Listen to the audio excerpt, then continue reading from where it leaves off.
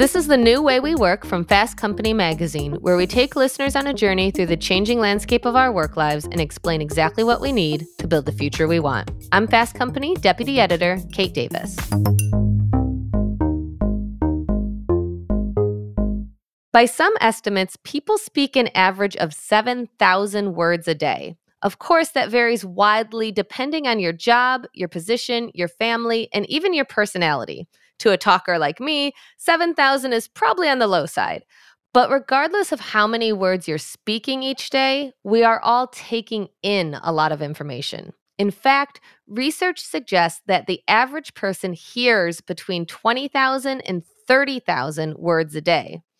Add to all of that your Slack, your email, your social media communications, not to mention articles, TV shows, and podcasts, and you're bound to either miss a lot or get a lot wrong.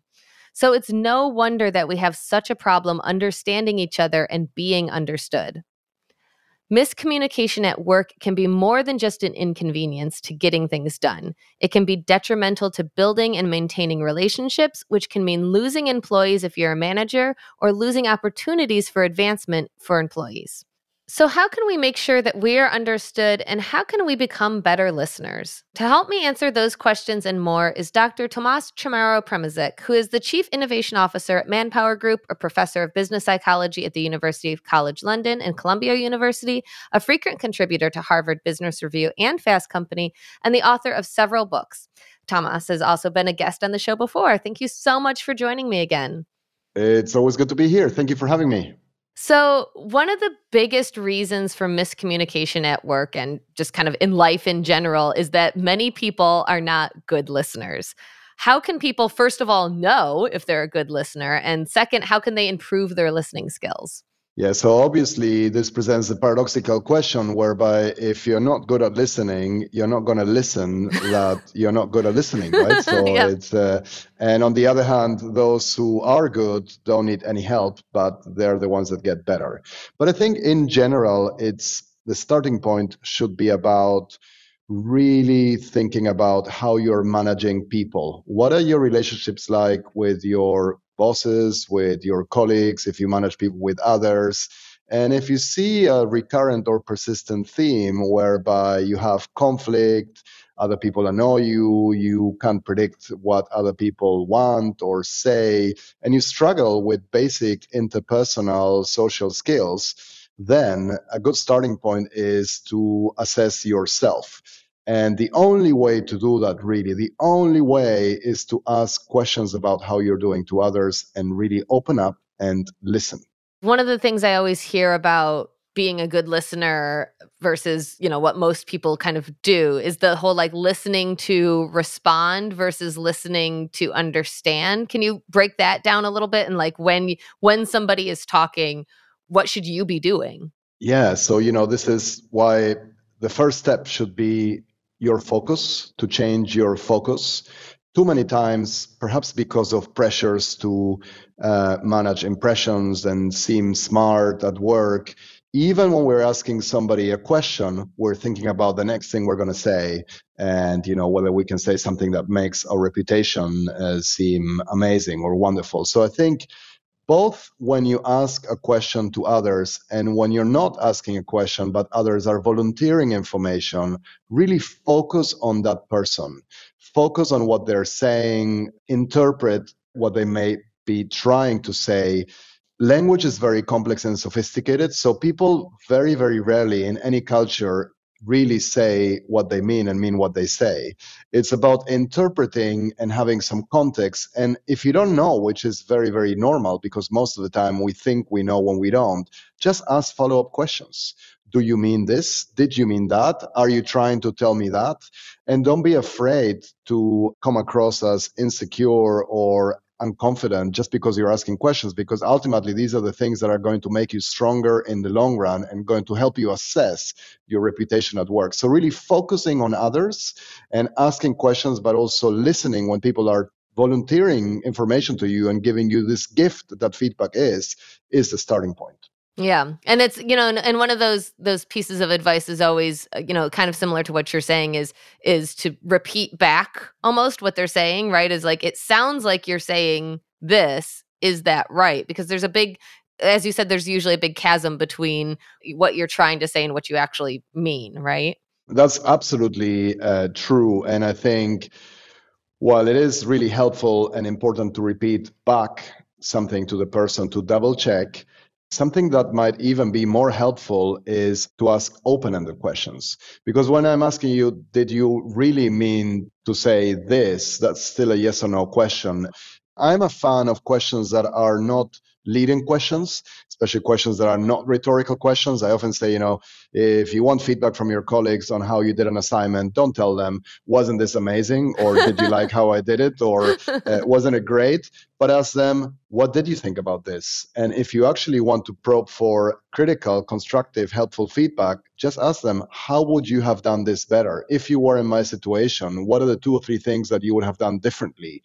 And show them that you are thick-skinned enough and resilient and gritty that you can actually take some criticism. And then, of course, when they provide you with critical, helpful feedback, don't retaliate, don't fight back, don't be aggressive, but actually say, listen, this is really, really helpful. I appreciate it. I know it's not easy for you to criticize me, but it's only going to make me better. And if I can do something for you along the lines, please let me help you.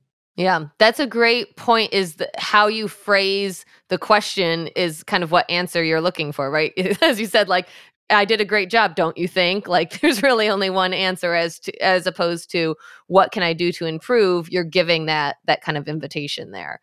Along those lines, another way that miscommunication can happen at work is like what you're saying, is like when you kind of assume that your directions or your intentions or what your real meaning was obvious, but it wasn't.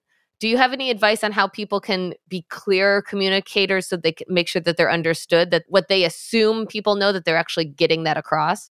Yeah, so this is about really understanding that you can almost never over communicate. And if you do, don't worry, it is far better than under communicating or than being a little bit ambiguous or ambivalent.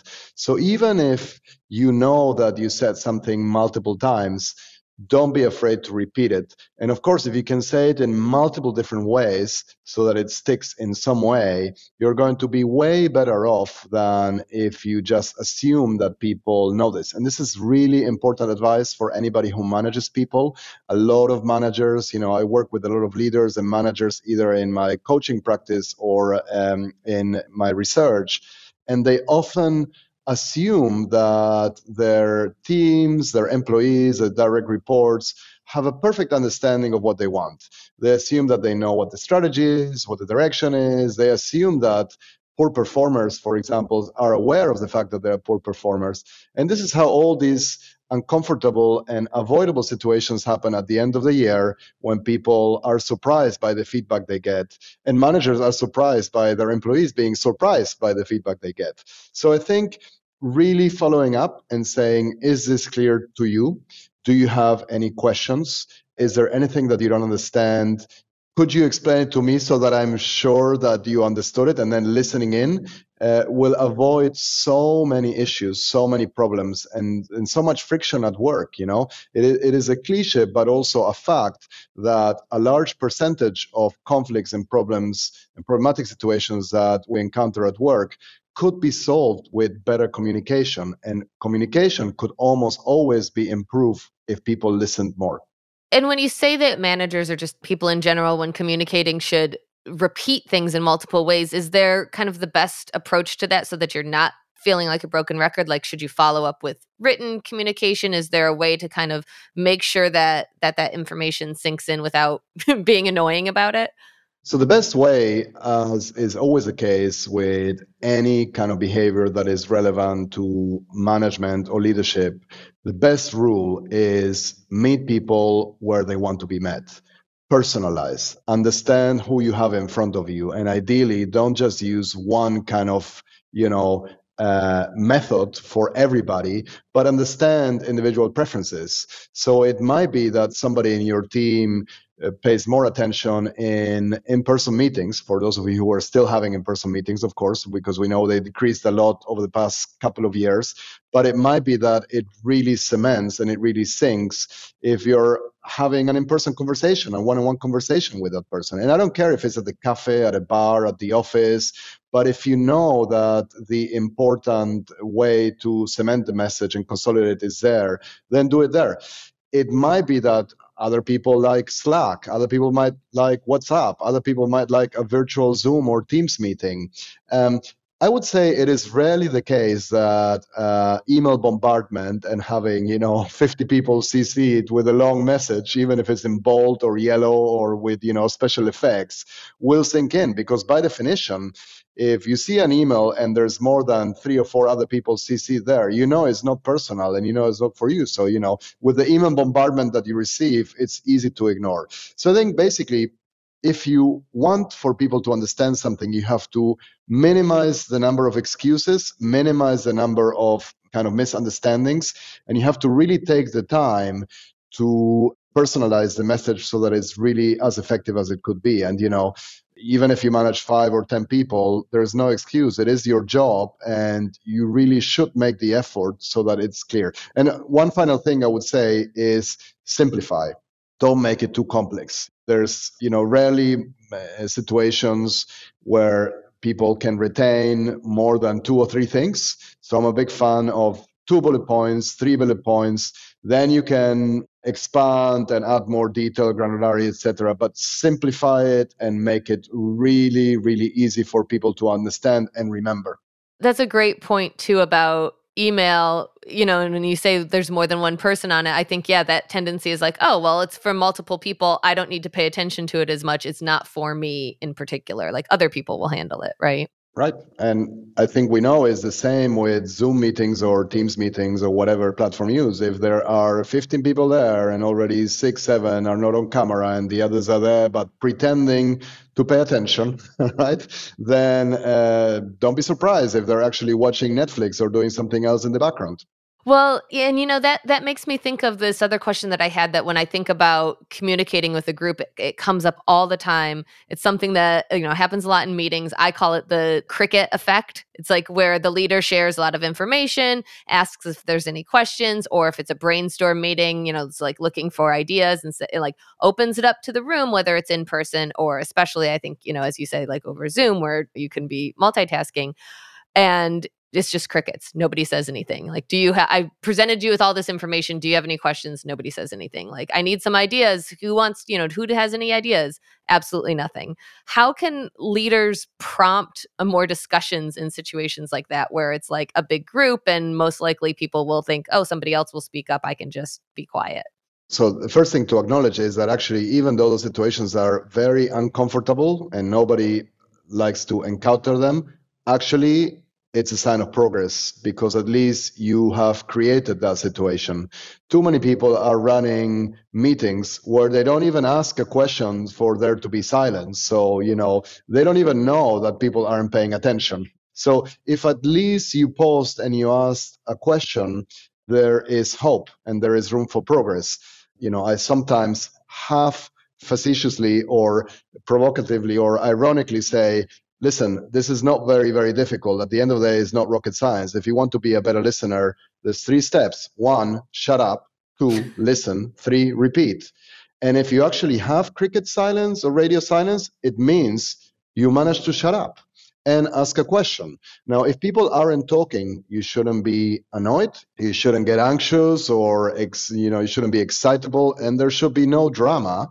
Pause again, maybe use humor, ask a joke, warm it up a little bit, ask the question again, and then, at least in that instance, somebody will probably come up and make the effort to say something, and you shouldn't cancel them or be unhappy with the response, because at the end of the day, they're trying.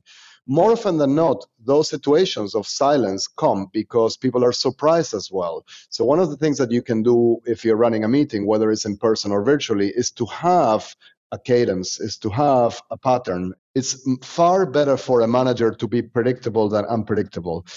People love this idea that unpredictability equates creativity, innovation, and it's a sign of complexity. But most of the people in the world, most employees, want to be able to predict what their boss is about to do, much like students in class want to predict what their teacher is about to do. So if you say, listen, I know it was a little bit uncomfortable and tricky and awkward today when I asked these questions and nobody said anything. So probably, I wasn't clear. From now on, how about we do this in the meetings?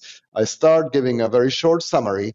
I pause, and then I'm going to go around, and each of you is going to ask a question or make a comment. Then I'm going to answer, and you basically engineer a process. You create a process that actually incentivizes people for paying attention, for listening, for participating, and removes the surprise effect, and also doesn't end up or digress into just the same small number of outgoing, overconfident extroverts mansplaining things while the other people are either quiet or really annoyed that this meeting is a waste of time.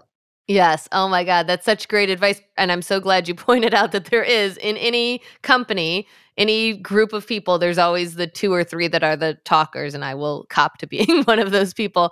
But yeah, I think that's great that expectation that this is going to happen. So you're prepared to answer, you're prepared to brainstorm, you're prepared to ask a question, because you're right. I think that, like, oh my God, all of a sudden you want me to talk. I was like half listening and didn't know this was an expectation of me. That's a great advice. Exactly. I think ultimately, if people are not paying attention or they're multitasking in a meeting, is because you're not running it properly, right?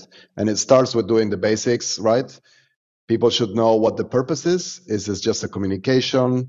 If so, why does it require a meeting, which absorbs people's calendar time, etc.? If they need to prepare, what do they need to do? If they need to say something, they should know in advance, and they should at least know what the kind of grammar or syntax is of the meeting so that they contribute. And sometimes, you don't have to split the time evenly, 2 minutes each, but you can say, okay, we are rotating, and every week somebody will have a different role in the meeting and do something. But anyway, at the end of the day, if you're speaking more than your team and the other people in the meeting, you're probably not doing your job, and you're probably not listening enough. Yeah, that's a very good point. If it's just, then it's just a monologue, right? It's just everybody come and listen to my monologue, and you're likely going to get people to disengage. That's a great point. Yeah, there should be a difference between being either a podcaster or a stand-up comedian and somebody running a meeting. Yeah, but sometimes managers are confused and they think that a meeting is an opportunity to have an audience and to express their ideas and to then have some signs of admiration or positive feedback, which unsurprisingly end up being fake signs of admiration and positive feedback. Oh, yes. So great. So great. Good for you. Yeah, exactly.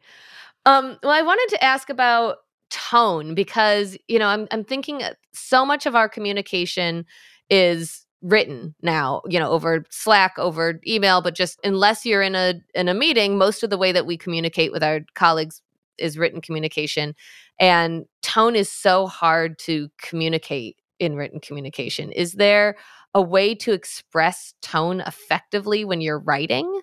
Yeah, this is, and I'm thinking here, my colleague and friend Erica Dewan has written a book called Digital Body Language. So the title is very easy to which came out a year ago or so.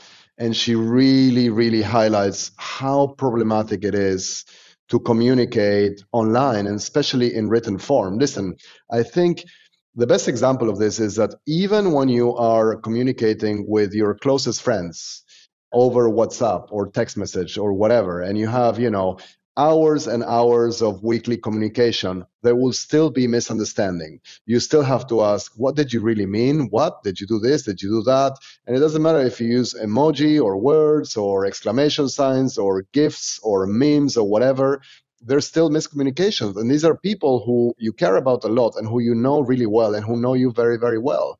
So too many problems happen when we are, because of the perceived productivity improvements or efficiency of just writing one email where we communicate and say things, we try to say or convey important information on an email. It's so easy to misinterpret versus just being face to face with somebody, or even on a Teams or Zoom meeting with somebody in camera, and really being able to communicate both verbally and non-verbally. If I write a statement to you in an email, that's going to convey maybe 20% of the information that you get if I'm saying that statement while looking at you and you can see me, right? And this is why, sometimes there is a tricky kind of thing of saying something positive while not seeming very positive with your body language, which is so important when it's feedback, right? If I tell you on email, fine by me, this was okay, etc., I'm gonna be so ambivalent that I'm gonna let it up to your ego and your personality to fill in the blanks and interpret everything. So if you think you're amazing, you're gonna say, "Oh, my boss really liked what I did." And if you're very self-critical and have imposter syndrome, you're gonna say, "Oh my God, what's that?" But so follow up with clarifications. If you're the recipient of information, never respond or assume that you got the message. If it's important, try to follow up with a call, with a video call, with an in-person meeting and say, do you mind if I ask some questions about your message? And likewise, if you're conveying that information, don't assume it's going to be interpreted correctly or understood. The potential for misunderstanding, especially when you're talking about the person himself or herself, is huge. And it's probably more likely that it's misunderstood than understood correctly. And you mentioned emojis, and there was recently a couple of articles about this, about generational use, like how Gen Z uses emojis in a very different way than older generations do and interprets emojis in a different way. And we actually had a big conversation about it at Fast Company in our Slack about the differences. And I think you kind of got at this when you're like, fine by me in an email. Evidently, there are many different interpretations if you say okay versus K versus KK, like that people think you're being sarcastic or you're being aggressive. But emoji use and that kind of shorthand is core to how so many of us communicate. Is there a way to navigate emoji use and that kind of informal communication, since it's just so core to how we communicate? Is there a way to navigate that kind of more effectively or make sure you're not open for misinterpretation? So look, on the one hand, it's amazing that emoji can convey such rich information. And in a way, they're clearly the digital equivalent of what our ancestors used to do in caves when they just wrote, with symbols. They look very similar. Same for, the more complex kind of interactive GIFs or memes, etc. I mean, it's amazing that a one item or symbol response can really nail it, sometimes better than 100 words. On the other hand, we have to understand that this is happening in the context of email messaging information saturation.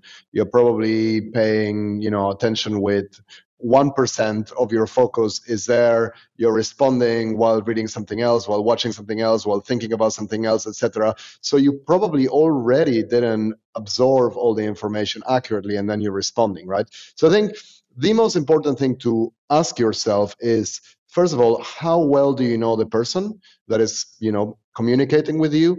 Secondly, how well does the person know you? I mean, if you're using, even without going to the extreme of emoji, but if you're using smile symbols or exclamation marks or, a lot of symbols in email, and the person doesn't know you, they might immediately assume that you are either too informal, too childish, too submissive, assertive, etc. So I think understanding how well you know the person and how well the person knows you is the first thing. And secondly, again, is look for consistency. If there is any inconsistency in a pattern, etc., pause and ask for clarification, because more likely it's a symptom that you haven't been paying attention. As the saying goes, if you're not confused, you're not paying attention, right? But at the same time, it's very, very unlikely that the person you're interacting with suddenly completely changed their personality and went from being either very friendly to being very aggressive or vice versa. And this is how things escalate and get out of control very, very quickly. Typing the wrong word or the wrong sign at the wrong moment to the wrong person can really, really kill a relationship that you may have invested a long time in improving or creating. That's a good point. And I have heard, especially I think younger employees that use emoji use in like different ways with their peers than they obviously would with their boss or their other colleagues, and it's kind of this like code switching, right, of like, oh, this person, this is the way I communicate with them, they'll understand it, they'll get this shorthand, I need to adjust that for this other person who is going to interpret, who's not going to understand it or interpret it in a different way. Yeah, and I think this might sound obvious, but the main thing that is missing when you're interacting with somebody in any digital or virtual means is their reaction. And seeing how people react to what we say is actually a critical way to understanding what we actually said. Because I might think that I said something nice, but if I see that you're a little bit shocked or surprised or you seem wounded, I might realize that my words convey something else. Likewise, I might be thinking that I'm really kick-ass and very critical and, ruthless, providing you with tough feedback. And maybe I'm so soft and conflict avoidant that you're actually, oh, this is, not bad. So I think when you eliminate feedback altogether, you really take out a fundamental chunk or portion of the communication.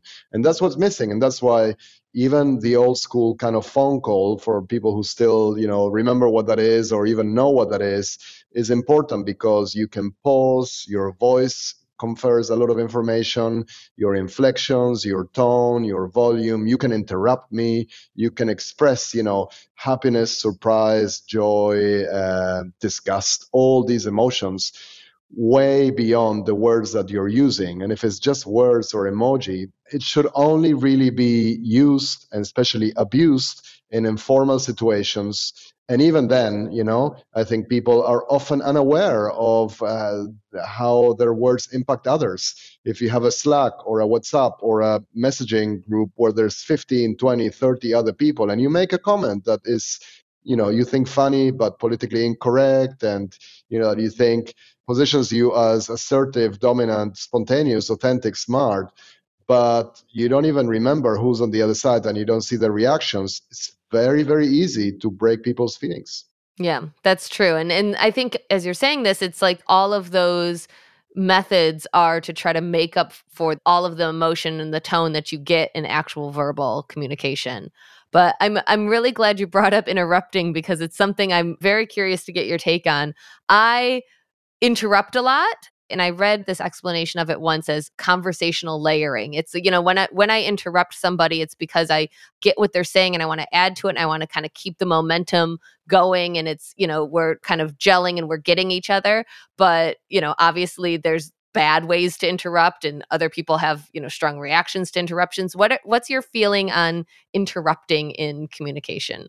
So I think, on the one hand, it's part of the spontaneity and the natural kind of flow of a communication. And I think if we're not in a professional meeting, if we're not doing a podcast, if we're not, there'll be a lot of interruptions, and they're fine. I mean, if we are at a dinner party or in a bar or something, and we're excited or passionate about what we're discussing, whether it's sports, music, politics, whatever, we probably interrupt ourselves a lot. And actually, that enhances or lubricates the communication, because it's a way of kind of agreeing and moving on, or quickly disagreeing and moving on, to the next level. Having said that, interruptions can also be the result of being self-centered, of being very arrogant, of kind of being very impatient at best, even if you're not very arrogant. But ultimately, the more you interrupt, the less likely it is that other people appreciate having a conversation with you, especially when they're trying to express something that might be difficult, nuanced, take some time. But I always say, just like we are recording this now, we're recording this by voice only, but we're looking at ourselves, because that really helps us understand when we can interrupt, how we receive the information, and all these interruptions are a lot kind of less harmful and even potentially more beneficial if we are face to face, or if we're at least looking at each other, because you can give signs, of whether the person has interrupted too much or too little. Because just like excessive interruptions are problematic, excessive silences are problematic as well, and we want to avoid those. Yeah, that's a great point too, is getting the read on the person. If you're interrupting and they're like, yeah, and keep kind of going and it like escalates, it kind of, as you said, like moves the conversation along, that's a good interruption. If you're interrupting them and they just like shut down and like, you just stepped on my toes, basically, you stepped on my words, that's a kind of a bad interruption. So it's really kind of paying attention to the person that you're, having a conversation with, right? Yeah, and of course, there's probably an upside to interruptions, which we should acknowledge, is that they do make the interrupter or the person seem genuine, right? And spontaneous. I mean, if I'm interrupting you, at least, I'm engaged. You have my attention, even if I'm desperate to tell you what I think and not desperate to listen, right? And I think we shouldn't forget that, right? There's too many people who, when you're talking to them, it seems like they have been excessively coached on impression management and on how to seem like a great communicator. It's almost like they're over applying Dale Carnegie's How to Win Friends and Influence People. So they always let you finish and then they say, "Great, that was fantastic, Kate. Can you say more about that?" And then they pause and it's like, like an interview, but not like a modern podcast, but like one of these kind of 1970s or 1980s scripted television interviews. And that's not fun, those conversations, because if it doesn't seem genuine and spontaneous, you don't know whether you can trust the other person. You don't know if you can trust anything they're saying, and you also don't know if they care about what you're saying. So I think a certain level of passion should be welcome and will always come with some interruptions and some of these kind of noisy imperfections and the kind of grittiness of raw conversations, which are not to be reproduced and played to other people, but that seem very, very easy to be immersed in and that can generate this kind of natural flow. Yeah, that's a great point of conversations where you're not like, okay, I talk, now you listen, then you talk, then I listen, where it's just everybody's been in those great conversations, right? And then and I think like the best ones kind of take tangents and it makes you think of this other thing and then you go in this other way and then you're like, oh, we ended up like coming up with all of these great ideas or thinking about things differently because we just talked and listened and really were engaged with each other as it was taking place. That's the ideal, right? That's the ideal, and perhaps the ideal never happens. But I think you can get closer to it and really further away. And this is something anybody can reflect on. Like when you finish interacting with someone, how did you feel about that experience, and what do you think made it a positive communicational experience or a negative communicational experience? Yeah, that's a great point. Well, I could have this conversation forever, but I think will end it here. Thank you so much for joining me again. Thank you. It's always a pleasure.